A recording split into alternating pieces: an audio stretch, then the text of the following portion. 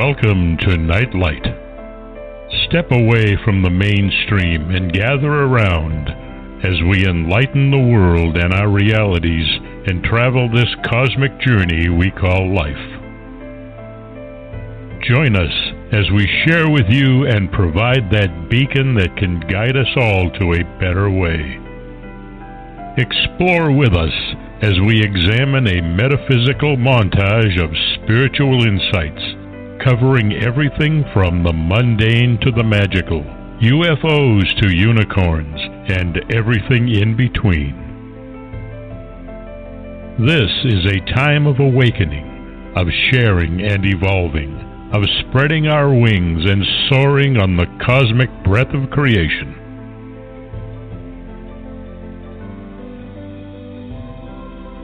Come and join with other light-minded spirits as we weave our lights together to seek understanding, enlightenment, and, with a little luck, some wisdom.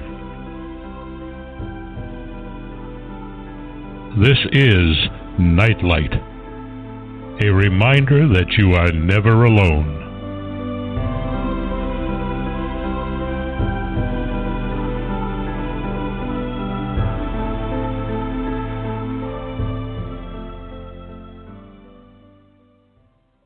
I hope everyone enjoyed the fourth weekend.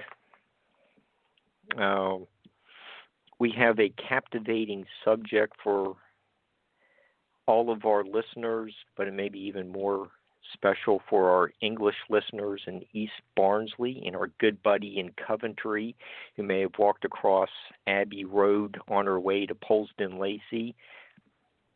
Tonight's show is on a Wednesday, not a stupid bloody Tuesday, so roll up for the Wednesday night edition of Nightlight Part 2, and I am the Eggman. We're broadcasting from the Nightlight studio rooftop. Our guest is a Belle, but her name is not Michelle, nor Prudence, Eleanor, or Pauline Pam, Sadie, or Lucy. She is lovely, but her name is not Rita, and she is not a meter maid, but she is a paperback writer. Her name isn't Helen Wheels either. She has a pet walrus. For dinner, she had cranberry sauce and glass onions, and for dessert, she had a flaming pie. She would be 64 if she weren't 28. We'll learn about her Uncle Albert, who lives just off of Broad Street, which is the long and winding road to Junior's farm on the Mull of Kintyre, which is accessible only by a jet. With a little luck, we'll have a great rock show with the Watusi author of Plastic Maca. Did you figure out tonight's topic? Here's another clue for you all. Well, let me introduce to you the one and only Tina Foster. Hi, Tina. How are you? I'm great. How are you? Oh, I'm fine. Happy birthday. Thank you. Appreciate it. It's my birthday, too, yeah. And Ringo's birthday was yesterday. And I did not realize this until I was going through your book, that Paul and John met 63 years ago, like 2 days ago. It's on page 145. Right. So we have a whole bunch of things to celebrate. So, are you sitting on a cornflake?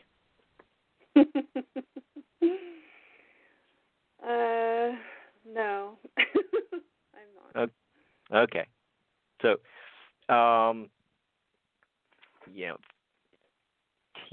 if people are interested in the 50-some year old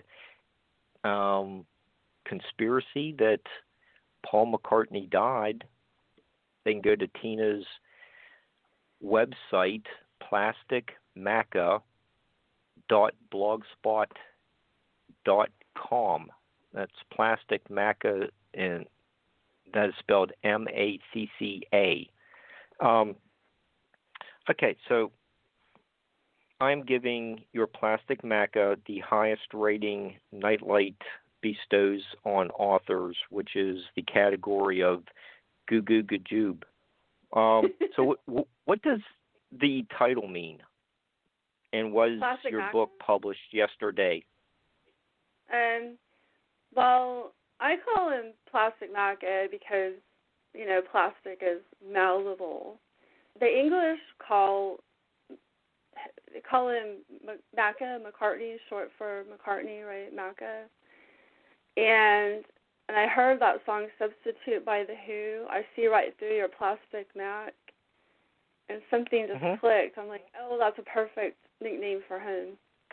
So I started using it, and you know, I called my blog that, and I just, you know, stuck with that theme for the book. So okay, yeah, because it changed obviously a great deal from, you know, one day to the next practically in 1966. So okay, we're going to get to that, but let's start off with Paul and John meeting with their teens in the late 50s. You know, in your research, what was Paul like as a young man? I mean, all of the interviews I've seen with him, he was pretty humble and modest and good-natured, and people seemed to like him. But he was not like a pushover or meek and mild. He was just like he had a quiet confidence about him. That he was more outspoken than like maybe George, the quiet Beatle, you know. But and so, you know, I do compare and contrast the different personalities between Paul and Paul, because Paul just comes off as obnoxious and irritating and not very friendly. I mean, there are a couple of cases where he actually physically assaulted people. His ex-wife, Heather Mills, being one of them, according to her court documents. Nothing like that ever alleged against Paul, the original. People just seemed to like him, you know. He was popular. He was, people wanted to be like him. He had all his kids that saw them as role models, trendsetters. Okay. And we also state that he was a very innovative musician. He was actually, and probably a lot of people don't realize it, that he was actually a very good drummer too. Yeah, he was one of those people that could pick up pretty much any instrument and start playing it, and playing it well. And there is a story where John Lennon was asked, is Ringo Starr the best drummer in the world? And he said, Ringo's not even the best drummer in the Beatles. And for some reason, a lot of people want to deny that actually ever happened. That I saw that interview and I heard it with my own ears. Because I wouldn't have put that in the book if I didn't know that was a true story. So yeah, I mean, the implication, of course, is that Paul was a better drummer. So, but Paul also played sitar and piano and lead guitar. Of course, he was the main bassist, and that was his main role in the band. But he did play lead guitar in a number of songs. And then, of course, you were saying how he was innovative. He did the tape loops on Tomorrow Never Knows. So he was really experimental. And just an immense talent, really. And that's another thing that disappears when Paul exits stage right. You know, Paul just could never live up to that. And he admits himself he couldn't write a song like Eleanor Rigby or Here, There, and Everywhere. And I talk about that in the book, and I had quite a lot of fun just ripping him a new one. But I was using critics' words. I didn't put my own opinion on it. There was plenty, and even Fall himself says he wasn't any good. Wings wasn't any good. And Paul had said that they would never put out a record that they thought wasn't good because they knew people would buy it. Like, they wouldn't put out an inferior product. He seemed to have a lot of pride in his work and integrity, and as far as his work product. And Fall, like, he knew that some of his albums were pretty mediocre, to be polite, and he didn't care. He just he knew people would buy it because it had the Paul McCartney name on it, so he was gonna take advantage of that. Okay, and Tina, Paul worked from in the Beatles, from the early days to like Rubber Soul and Revolver. Those are starting to get into like one of the topics you just mentioned. A little bit more of the experimental aspect of the Beatles' career. How were those couple albums a little different than Meet the Beatles and the first few that they did? Well, I mean, every album showed growth in their artistry, and more sophistication, and of course branching out into different areas. Of course, Rubber Soul had a lot of like sitar on it, and Revolver did too, and then Revolver had the reverse tape loops.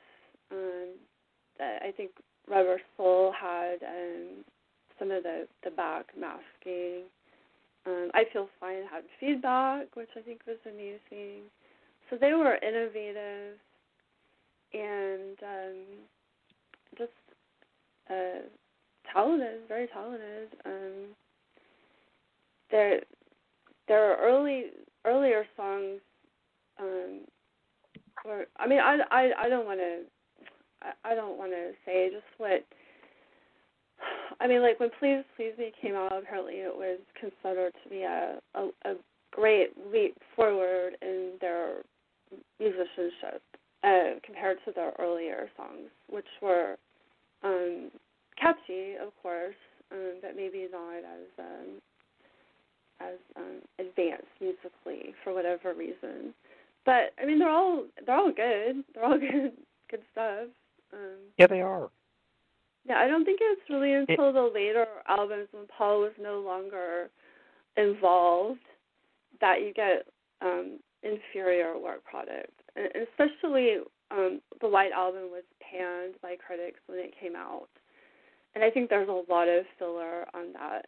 And probably, I suspect that a lot of songs were unfinished songs that Paul had worked on. And we know that She's Leaving Home was a song that Paul actually wrote and sang because of his voice on Sgt. Pepper. So that was a song that he had recorded, and then they just put it on a later album. And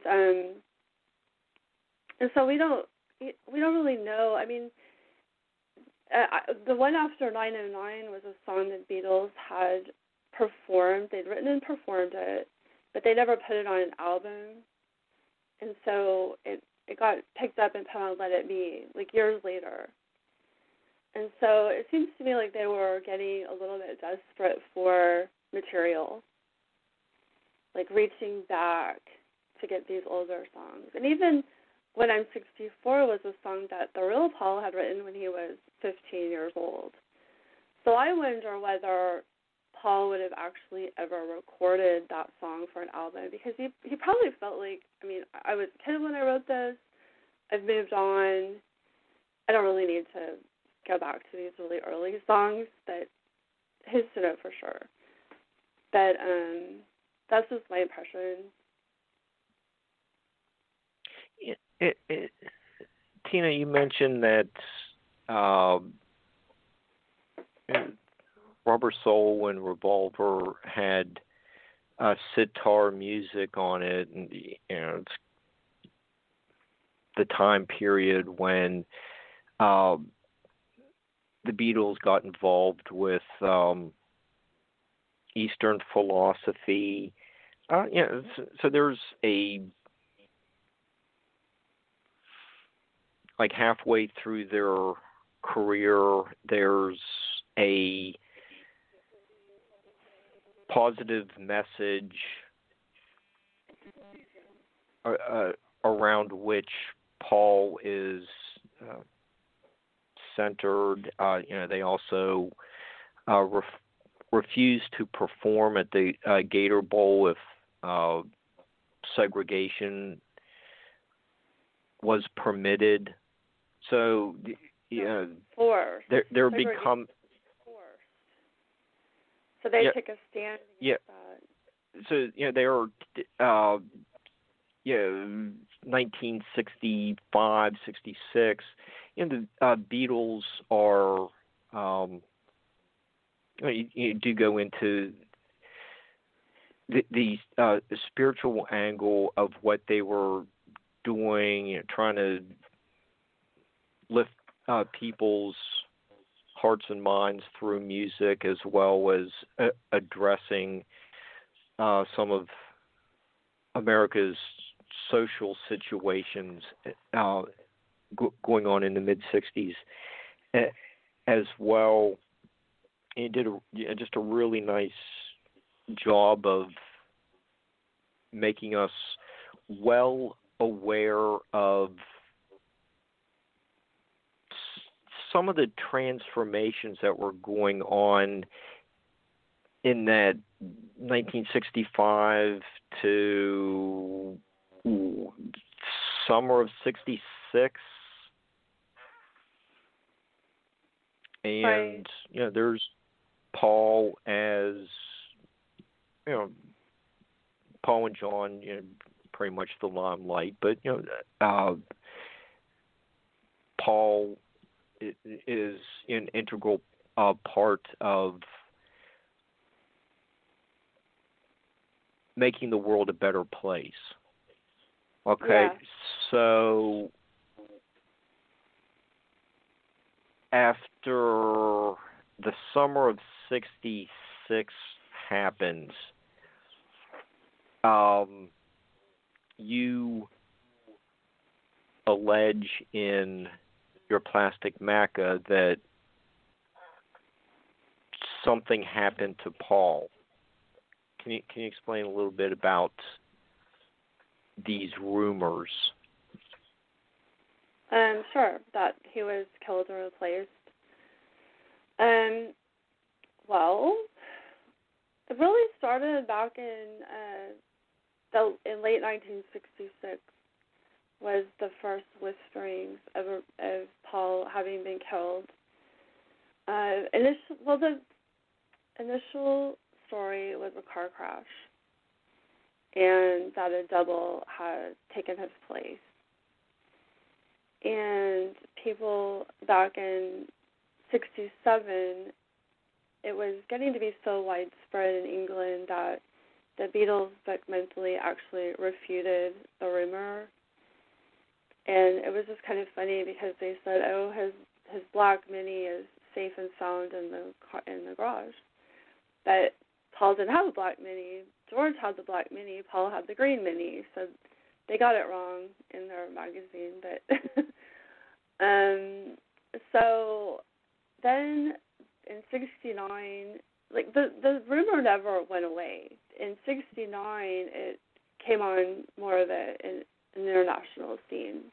Like the news broke in America because it was the college gossip, and then it got onto like a radio show, and then it was in another college paper, and then the mainstream media picked up on it, and everybody was asking, well, is Paul McCartney dead? I mean, what's going on?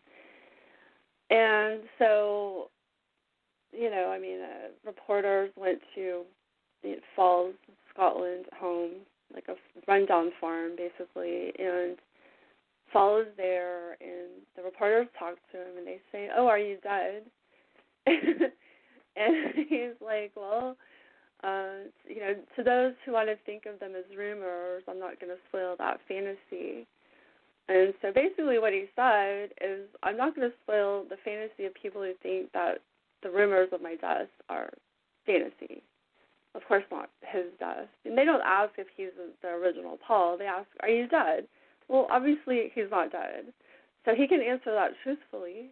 Say, no, I'm not dead. That doesn't mean he's the real Paul McCartney.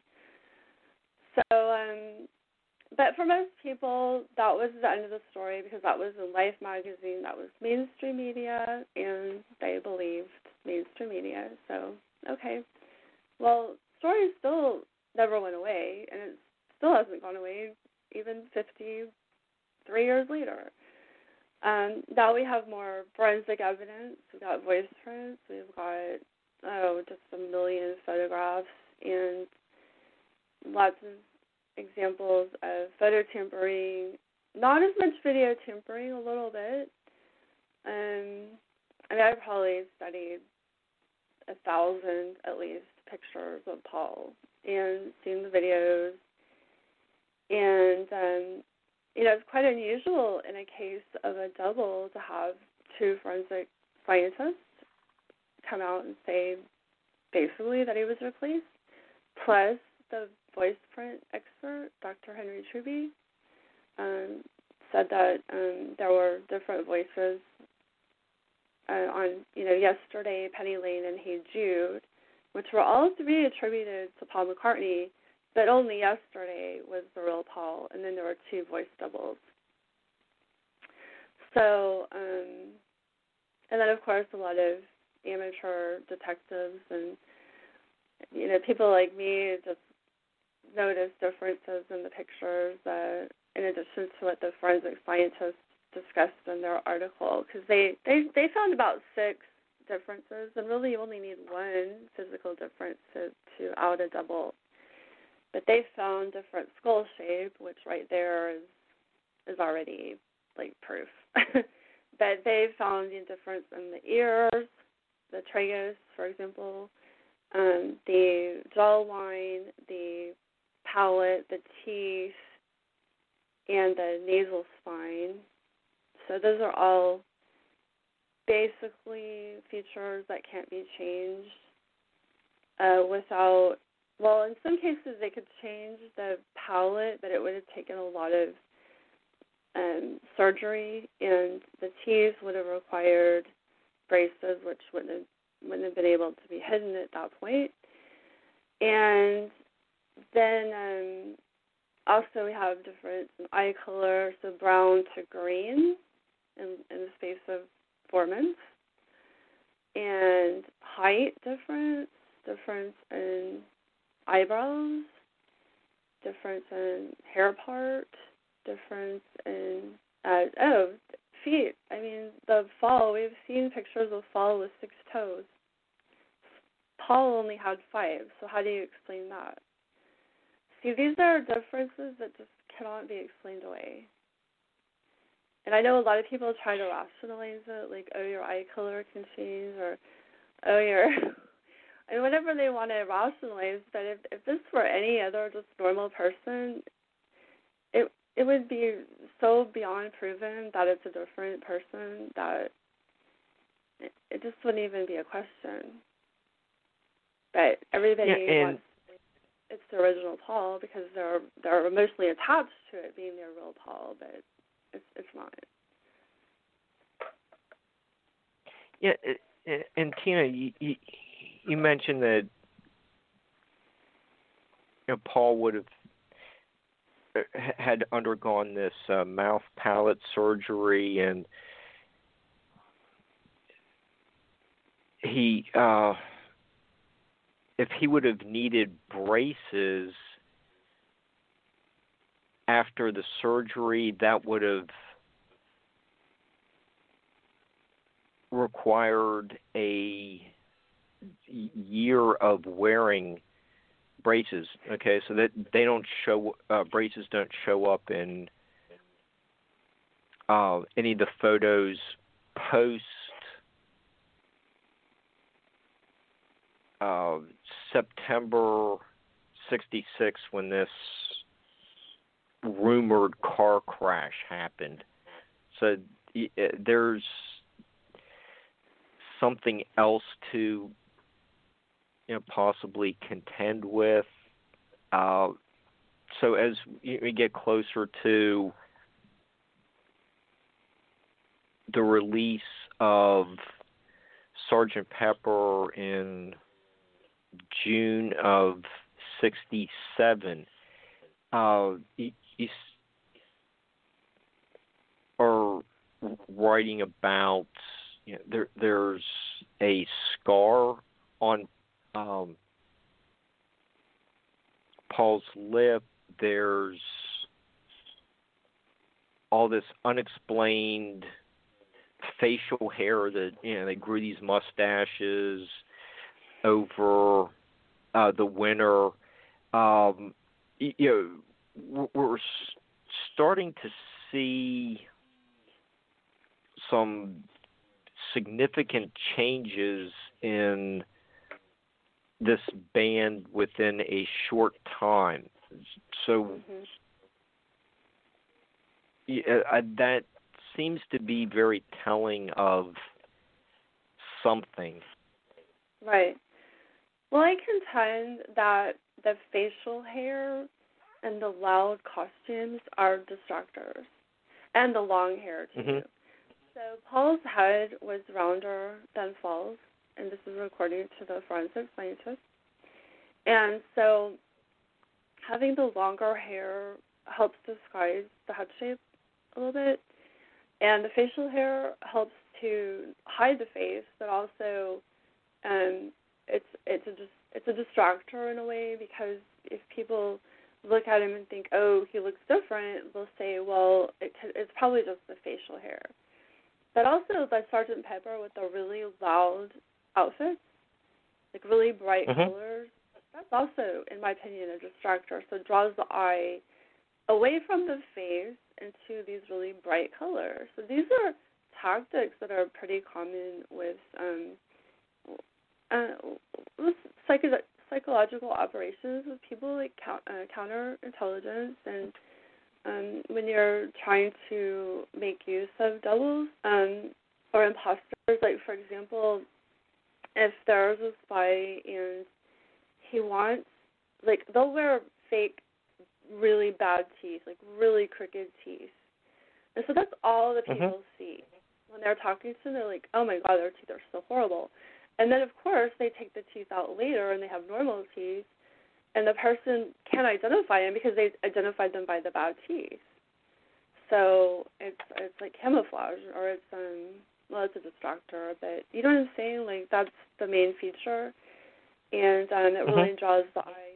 It draws the eye to it, and so I think that's what was happening with the Beatles. And of course, all the other Beatles had to kind of go along with that, with the long hair and the facial hair and the loud costumes, because otherwise, if it's just Paul, people are going to be like, what is going on? But if they're all doing it, it's kind of like, oh, this is like a new phase for the Beatles. Like, whatever they're doing is kind of weird. But if people didn't like it, there was the Dave Clark show. Wait, I get confused. Dick Clark show. Sorry. And it was introducing the new Beatles with Sgt. Pepper, and a lot of the people were like, well, they look old and ugly, and they were not pleased with the new turn of events. They liked the mop tops. They liked how the Beatles looked, clean-shaven, handsome, and now they're not. So, but it had to be done, or else it would have been too obvious. Okay, and since we're at the Sgt. Pepper's phase of their career, you might as well look at probably the most celebrated album cover and examine a few of the clues there. Yeah, there are the present Beatles and their emerging hippie days, and you get the wax figures effigy next to them. Old Beatles. Yeah, and it's a grave scene. It's a funeral scene that was admitted by Derek Taylor, their press secretary. You have the dirt, the grave side dirt with the flowers, and then all the people that they would have at their funeral. And then the actual people in the crowd, there are some clues there as far as doubles or being rumored to be killed or replaced, like Bob Dylan. There was a rumor that he was killed on a motorcycle. Then there was the lady in the gold dress. I'm blanking on her name right now. Diana Dors. She was in a movie called On the Double about a military officer who died and was replaced. So it's like almost the exact story that I think happened with Paul. And then there's other clues on there, like, of course, the left-handed bass and the flowers with the 3 strings for the 3 Beatles. And then the mirror, if you hold it up to the drum, like on the original album cover, it would say when 9 he'd die. Well, I mean, the important thing is he'd die, because the 9 is not clear what that is supposed to represent, if anything. It could be a date. I don't think so. It could be, 3 Beatles and then an X, like X'd out. That's what I lean more towards, or just anyway. And then you have, of course, Aleister Crowley on the cover, and he was going to be on there twice. And he was a founding member of Tavistock, and I think all of that hijacking of the Beatles, I think Tavistock was behind it. So, and I talk about that in the book. And,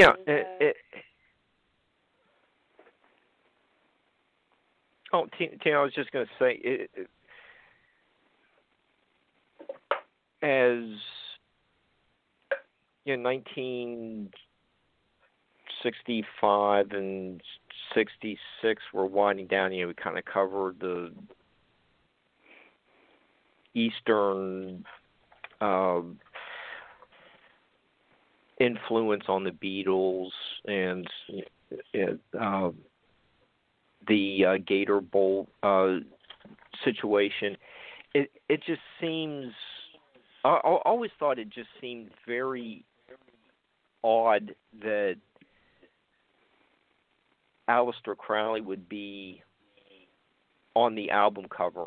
Dylan seems like an obvious choice, and it also could be like they're taking another page from Dylan's playbook and just perfecting the vehicle crash and just taking a little bit farther and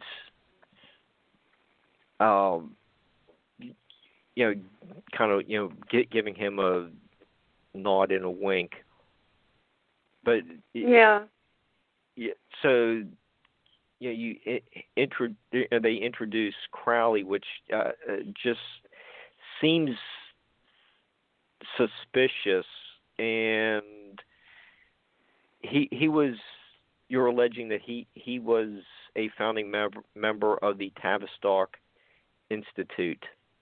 Yeah, he was MI5, a Satanist, and a founding member of Tavistock, which is psychological warfare. So I contend that the LSD and all of the mind control stuff through the music and the drugs was orchestrated by Tavistock, and using this new puppet band called, the Beatles, but not really the same band, and using them to spread their influence. And Timothy Leary, who was also on board with this agenda, pushing LSD, and a CIA agent, was talking about how music and the drugs were being used for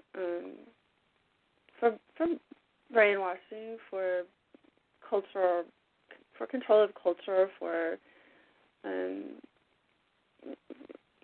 psychological warfare, basically. And it's a pretty dark agenda, actually. Yeah. Yeah. And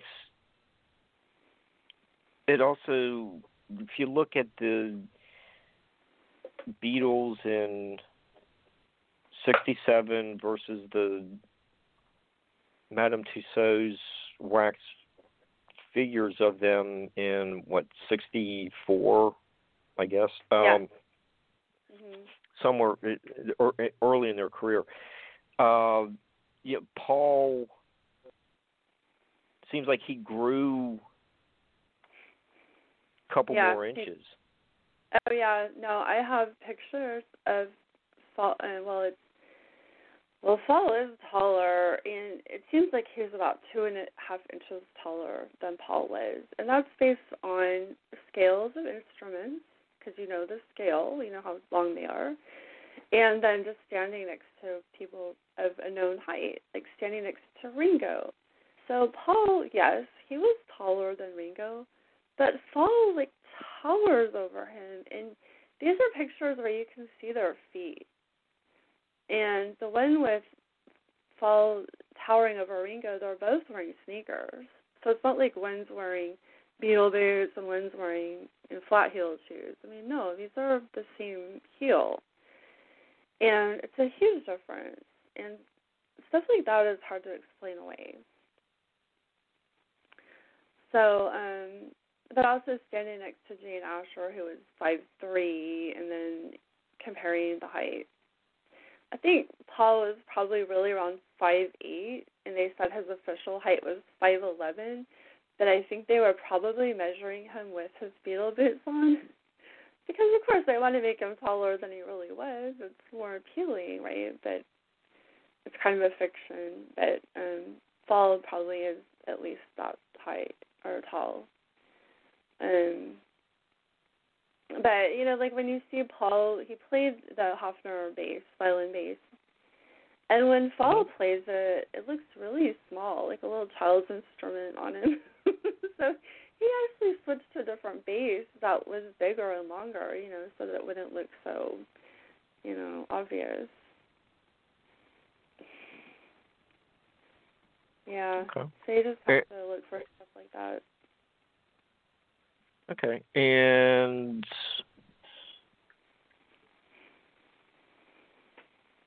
there's just so many different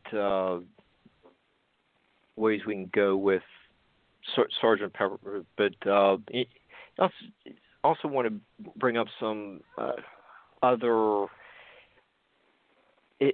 information as this story kept developing over the release of later albums. The next one was in the Magical Mystery Tour, and that album wasn't even called The Beatles. It was just called Beatles.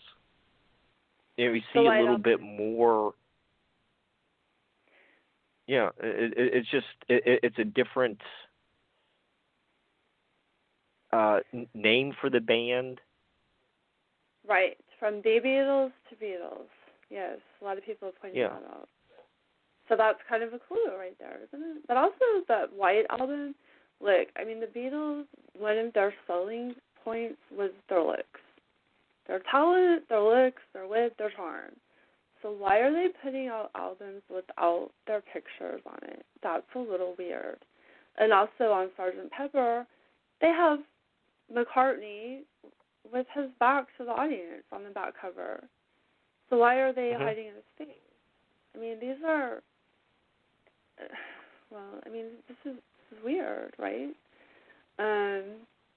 But on Magical Mystery Tour, since you brought it up, a really famous PID song on that is I'm the Walrus.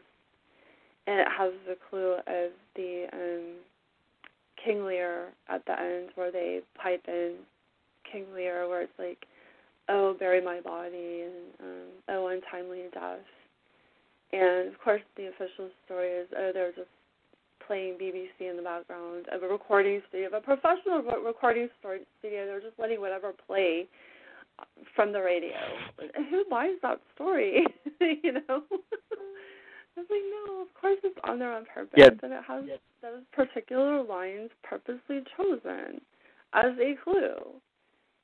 And then, of course, I am the Walrus. See, I think this all went down in Seattle. I think whatever happened to Paul happened in Seattle, and one of the clues is Walrus, because we have a famous building here called the Arctic Building that has about 17 terracotta walruses all around it. And, yeah, so I am the Walrus. Well, see, a lot of the way the elites communicate is through code, and they don't just come out and say stuff straight up. They give you lots and lots of clues, but you have to figure it out. And, and then I think another clue is on the White Album, Bungling Bill. Because a lot of people's, it seems like Paul's real name is William, his first name. I have no idea what his last name is. It's not Shepard. It's not Campbell. William Campbell was made up by Fred LeBour, so you can throw that out. Shepard is, people came up with that name because there's some clues, like there's a Shepherd's Crook on the Life magazine. There's Billy Shears on Sgt. Pepper, with the Ringo song, with the help from my friends. So Shears, Shepard, we kind of brainstorm, like, what could this guy's name be? But it's all speculation. We don't know what his last name is. But Bungalow Bill, right, Falls kind of got a really good double. He makes a lot of mistakes, so he's Bungling Bill. Anyway, so then, Let It Be had some clues on the cover, too, with the 4 pictures of them, of the Beatles, and Paul's, or McCartney, Paul at this point, he has a red background behind him, which the others had white behind them, but red was supposed to symbolize blood. And that was odd. Yeah, he's got the full beard and mustache, which makes his face look rounder. His face has been made rounder by Photoshop or photo tempering, and all of the others have also been compressed from top to bottom to make their faces look rounder too. Because I have comps on my blog showing the original picture versus the finished picture for the album, so they were all tempered. And so that's just one way they hide the change with Photoshop, photo trickery, and also the studio. They've been able to conceal the different voice, how they sound, with speeding up or slowing down to make him sound more like Paul. But they also, I think they've messed with Paul's voice too later on to make him sound more like Paul. So it goes both ways. Like, they try to make Paul look more like Paul, and they try to make Paul look more like Paul, and then it's like, and it's been going on since the switch. And that's something that the forensic scientists said, because they're experts in photo tampering. They know exactly what to look for, and they said, well, here's a picture of Paul's head being made to look rounder, and it seems to have been happening since the 60s, since 66, 67. So it's a big, muddled mess, and it takes a long time to work through it. Yeah, and I spent 10 years on it before, I started in 2008, and the book came out at the beginning of 2019, so I put a lot of time and energy into that research to try to figure figure out what was going on. Okay, and in the poster that comes, it's now the booklet that comes with the White Album CD. You get the photo of Fall laying in the tub with the shampoo dot in the middle of his forehead, and it looks like a halo around his head as he lays in the bathtub. Yeah, that's actually a good point. Like, he's in the water, and I think Paul's body was probably dumped out here in Puget Sound. Buried at sea. That's what I think. But, there were some clues on that White Album. Yeah, there was a picture of the guy with glasses, and people were like, well, hey, who's that? And they're like, oh, that's Paul. It's like, that is not Paul. And then people are like, well, that's Paul. Well, yeah, it is Paul, but we still don't know who he is. I don't think it was a passport picture because it doesn't meet the requirements even close to being a passport picture. But that guy showed up in the Free as a Bird video that they did for the anthology. They referenced him about 3 minutes into the video. They referenced that guy. So that must have been Fall in his life before he became a Beatle. Okay. It's pure speculation what this guy did. He may have been an actor. He may have been a spy. He had some sort of experience pretending to be somebody else. He may have been an actor. Yeah, he may have been a spy. He had some sort Sorry, I don't know why that's saying that. Okay, well, but in the lyrics of on the Sgt. Pepper, they just clearly state Billy Shears seems to be a new member of the Beatles. That's right. And there's the officially pronounced dead badge on Paul's left arm, but you're saying that's also the Ontario Police Department. So Ontario did this Provincial Billy? Yeah. Okay. There you go. Thanks for correcting me. So was this Billy or Will, a Canadian brought in to be the replacement, but he's less talented? Is that just do you think that's another? The OPD is just another clue. Yeah. Of who who. So they have the OPP patch, which is Ontario Provincial Police. It was photoshopped to look like OPD, which is officially pronounced dead in England, which is like dead on arrival in America. And then, Fall was asked about this clue, and he said he thought it was Ontario Police Department. I mean, it's a bunch of BS from Fall. Whatever you ask him says it's BS. But I'm not prepared to say that Fall is Canadian. It's a possibility. I'm prepared to say he's a native English speaker. I'm not even prepared to say that he's English.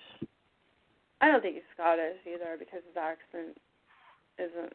Well, I mean, he fakes his accent, but he could be Scottish. But we don't know where he's from. It's a complete mystery. People that are English say it's a fake accent. And I've heard him sound like an American before. So he doesn't have a Scouse accent. He doesn't sound like he's from Liverpool. So, it's ironic because he's just not a very good double. He's probably one of the worst doubles that I've come across in my research. And I did write a book about more doubles, and if he had been a spy, he would have been shot like the first 5 minutes. They would have figured it out. So it's like it's just a big scam they're all running on people. They all laugh about it, and Jimmy Fallon says, "Oh, you're the best Paul McCartney impersonator, ha ha ha," and they're all laughing. And it's like, God, they're just laughing at the people. Oh my God, it's like all sorts of clues like that. David Letterman was a really famous example when he was on the David Letterman show, and it's like, there's this rumor that you were killed and replaced, and anyway, so they tell people that they just make it seem like a joke, but it's not a joke. It's true. And something that your book taught me was, there's that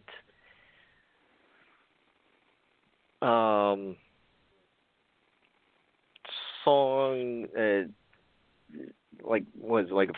Bigots, like a 45-minute song, or 45-second song. Yeah. Mhm. Yeah, and it's like, what? Yeah, this just seems like filler. What's this doing on a Beatles album? And there's John singing, like a Rolling Stone, and the FBI and CIA and Doris Day. What? Yeah. Well, clues. They're clues. Yeah, you argue that that's actually some hidden clues. I do. Yeah. Well, again, it's like a Rolling Stone. Well, that's going back to the Bob Dylan rumor, I think, and that he was killed and replaced, and Matt Bessio. You've read this more recently than I have, but I mean, CIA, FBI, obviously involved in psychological operations or spies and stuff, counterintelligence. Like Matt Busby, he was like a English football guy that died in a plane crash.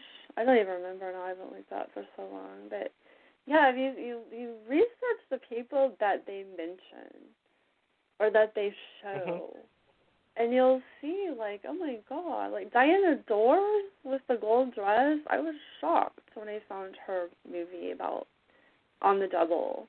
I was shocked, and I hadn't seen anybody else ever talk about that. So, yeah, they plant clues everywhere. Really, they do.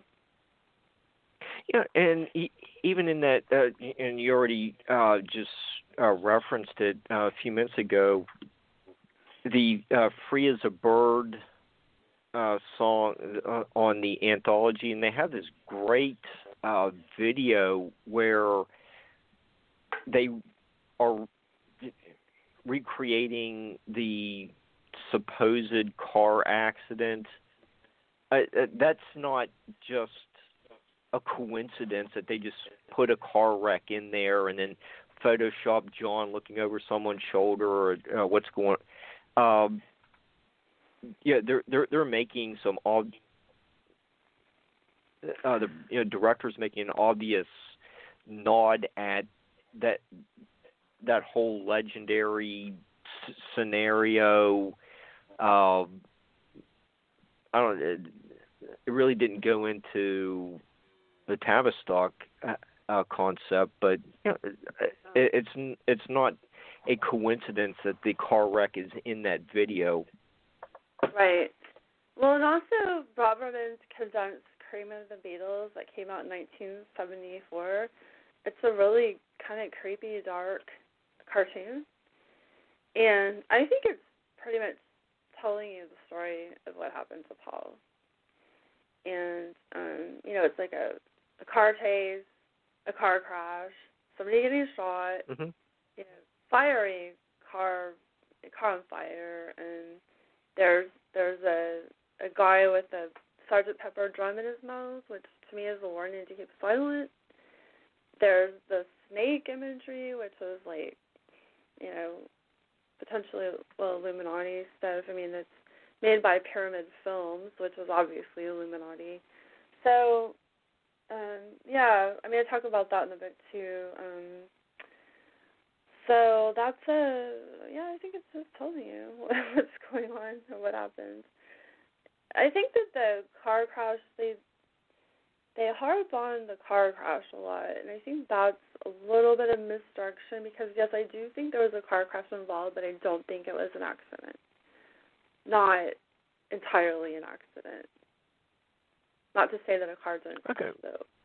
But I don't think that, I mean, I think that this was an intentional assassination and imposter replacement because it happened we see Paul in Seattle on August 26, 1966. I'm sorry, 25th. And that was the real Paul. And then August 28th, 1966, I think that's the first appearance of Paul. And that's 2 days. You're never going to find and train somebody to be able to pull it off, even remotely, in 2 days.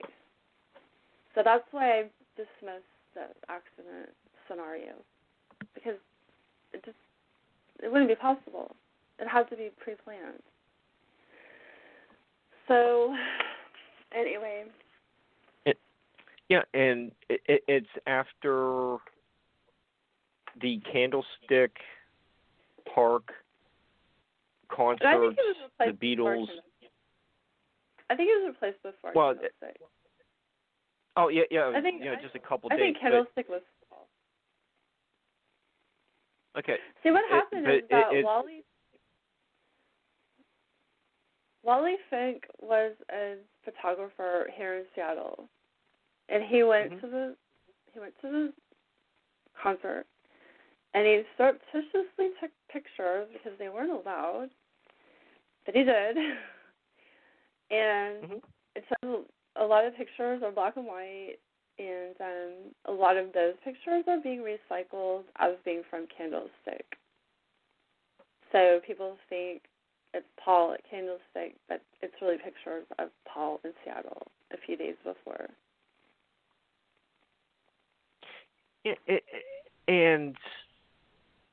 It's at the after that tour ended, the Beatles really didn't play live except for the rooftop performance in January of '69. I think they did like 5 songs, but Paul really enjoyed the live performances. So there was another example of, you take the early Beatles versus the later Beatles, and there's a big difference.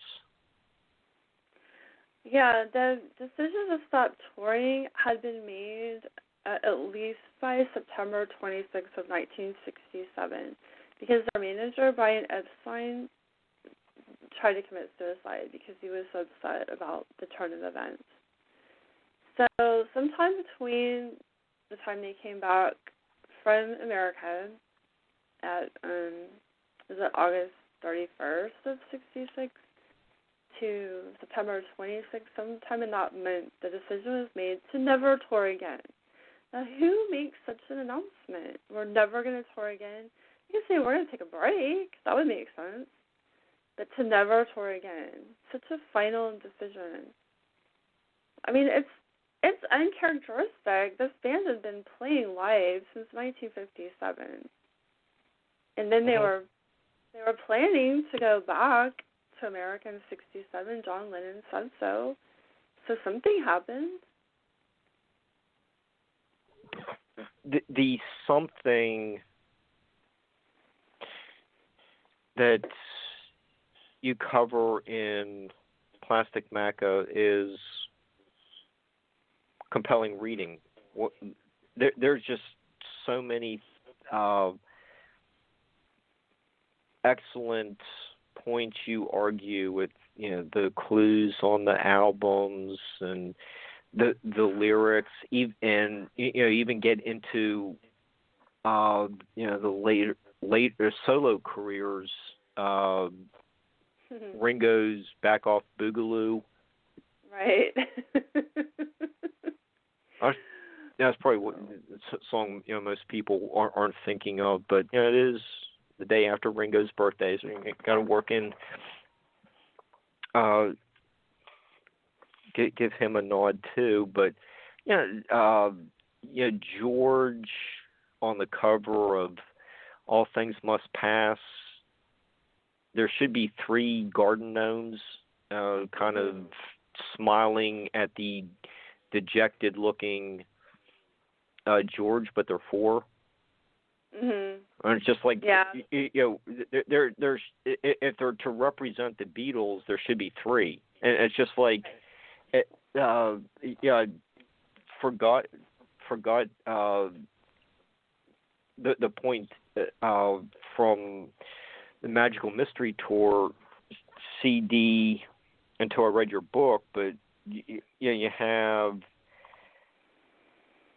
you draw our attention to Away in the Sky, Beyond the Clouds live 4 or 5 magicians. Mm-hmm. There weren't 5 people in the Beatles, except for later on they would call Billy Preston the 5th Beatle, but by this time in '68 there were just the 4 of them. So who's the 5th Beatle? Right. Or the 5th musician? Right. Well, and also there's George Martin's coat of arms, which has 3 Beatles on it. Kind of a big clue right there. I was like, why would you leave off? Oh, he's like, I wanted to. It was John died early, 1980. But it's like, well, George had died by that time too, because he died in 2001. So why do you? That just doesn't ring true. There's put 2 Beatles on it. It's like, what? So the 3 Beatles is a big right there. Yeah, and in some interview, Ringo said that he's the surviving Beatle. Yeah, he's the last remaining Beatle. That was 2011. That was a legitimate interview. And he said, it's kind of a joke, but a lot of jokes have a certain amount of truth to them. It's like, they come so close to saying it, but they just can't. They can't. Because they'll probably get offed if they actually told people. Heather Mills, she was threatened. Mal Evans was killed. Brian Epstein, we don't know exactly what happened there. He died from drugs, but we don't know if it was drug interaction or suicide or purposely taken out. But yeah, so Mal Evans was the most egregious case because he was about to publish a tell-all book about the Beatles, and just right before he was going to publish it, he got shot to death by the police in LA. But he was set up by his girlfriend apparently. So, but then of course the book manuscript disappeared. His ashes disappeared on the way back to England, and the suitcase full of Beatles memorabilia, photographs, and music, that disappeared, never to resurface. So that's all very suspicious. And parts of it were published later, but it didn't reveal anything. Well, of course, it's redacted. I mean, it's not going to reveal whatever they killed them for. Okay, and we're running just a few minutes over, but we have to just do a quick review of Abbey Road to CD. That is one of the important pieces of art that make a lot of references to Paul being dead. You found some interviews where Paul said it was just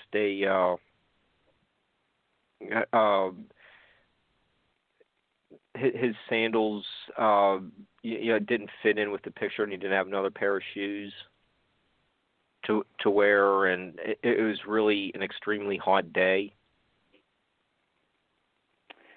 Well, I think it was maybe in the 80s that day, but the album cover is just loaded with clues. It's of course everybody talks about like the funeral procession, right? Like John Lennon was the funeral director, and then Ringo was the undertaker, Paul was the corpse, and George was the gravedigger. And Paul has a cigarette in his right hand, which is a clue because Paul was left-handed, and he's barefoot, and there are different reasons for that, possibly, like it could be to help hide the height difference, just take your shoes off.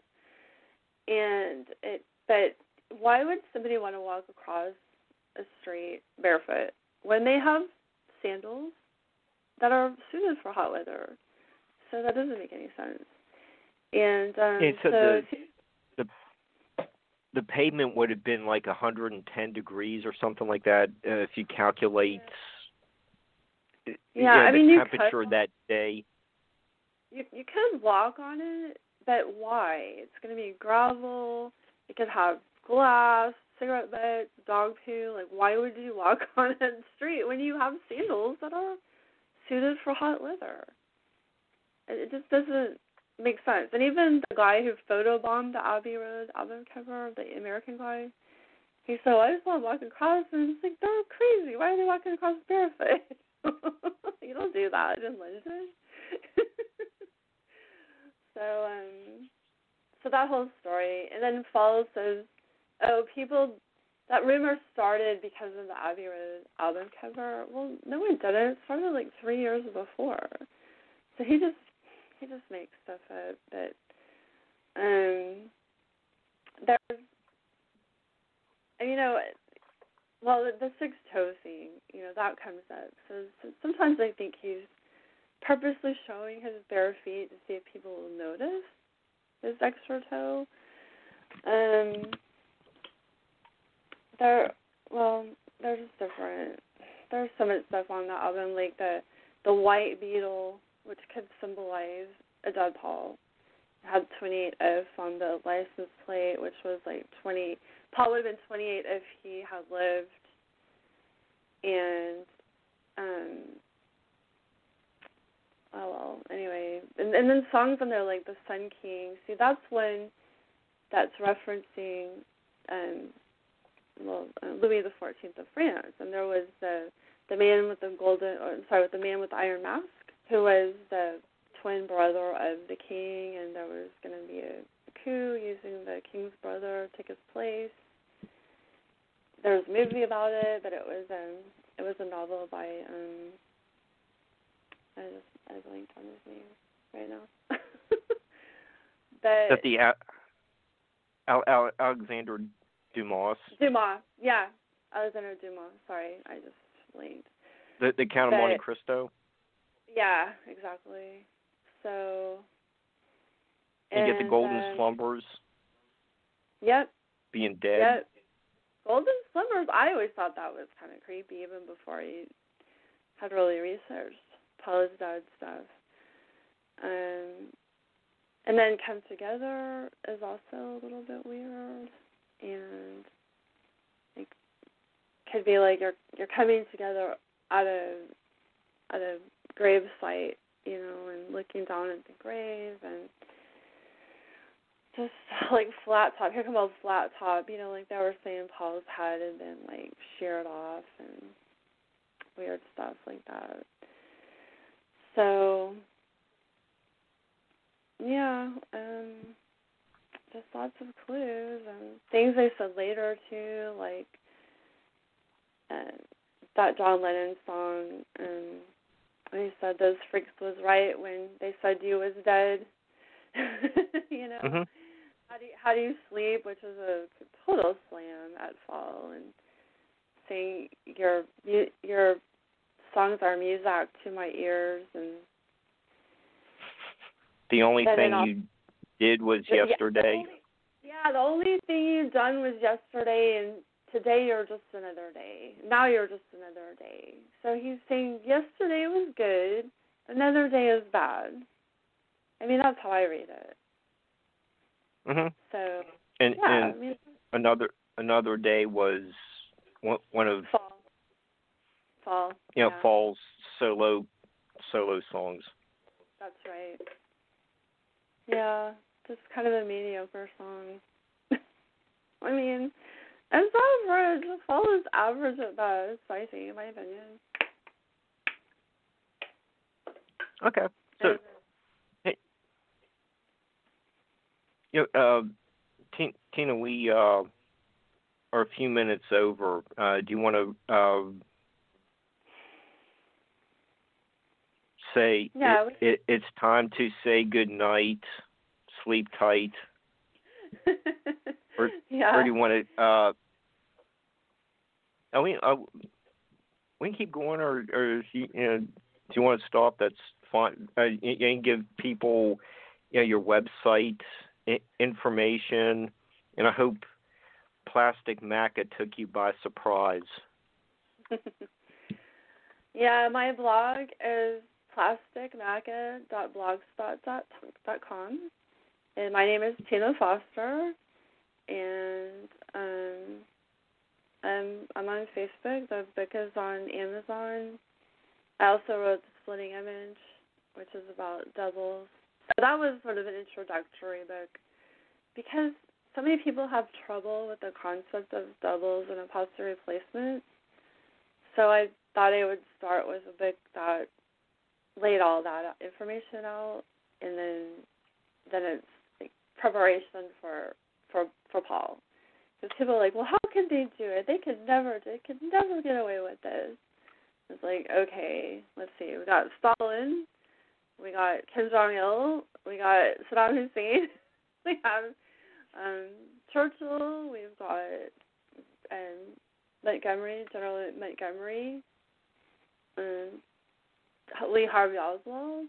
I mean, we got tons of cases of doubles, and people, they don't notice. No, they don't. But some of them are really good, to be quite honest. So they could be forgiven. But Fall is not a good double. He's not. He's probably the worst. And I mean, I would love for him to be exposed, but it's not going to happen. People are just going to have to figure it out on their own for themselves and not rely on any sort of official statement by Fall or the press. It's not going to happen. But, I mean, do people just do they base their entire reality on what the media tells them? They shouldn't. I mean, you should do some of your own research and investigation. So, well, you did a great job. You have like a couple thousand footnotes where you document everything. Well, I try because I want it to be a serious investigation and research and document where I get my information because I'm not just making it up. Now, my theories are mostly original about what happened to him, but I base it all on real research. So I don't use fictional books for my information, you know. And so, I mean, I probably overdid it, but I'm a lawyer, so that's just what I do. I don't want to leave something undocumented because that's academic dishonesty. It's frowned upon, you know, it's like plagiarism. So I always try to give credit if it's possible. If I'm not sure, I just go ahead and give them credit or cite it because it's fine. I don't want to be plagiarizing people or whatever. So anyway, it might be daunting to some people, but if they don't like footnotes, just ignore them. They're footnotes. You don't have to look at them. They're just there if you are interested in looking farther into it, But for that reason, with all the footnotes, it doesn't work as an ebook. So I had to take it off of Amazon as an ebook because it just doesn't work. I don't know why Amazon won't support PDFs in their ebooks, but they're just not. It's not suitable. So anyway, it's just a print book now. Okay, it's a good one. Well, how about we end on that note, because we are at the end of the line, and I thought it was a great show. Thank you, Tina, for being our guest, and I'll be back, I think, next Tuesday with Alan Hunter. And just want to thank you again. The book's Plastic Maca by Tina Foster, and we can wrap up the show. Thank you, listeners, and we'll see you next week.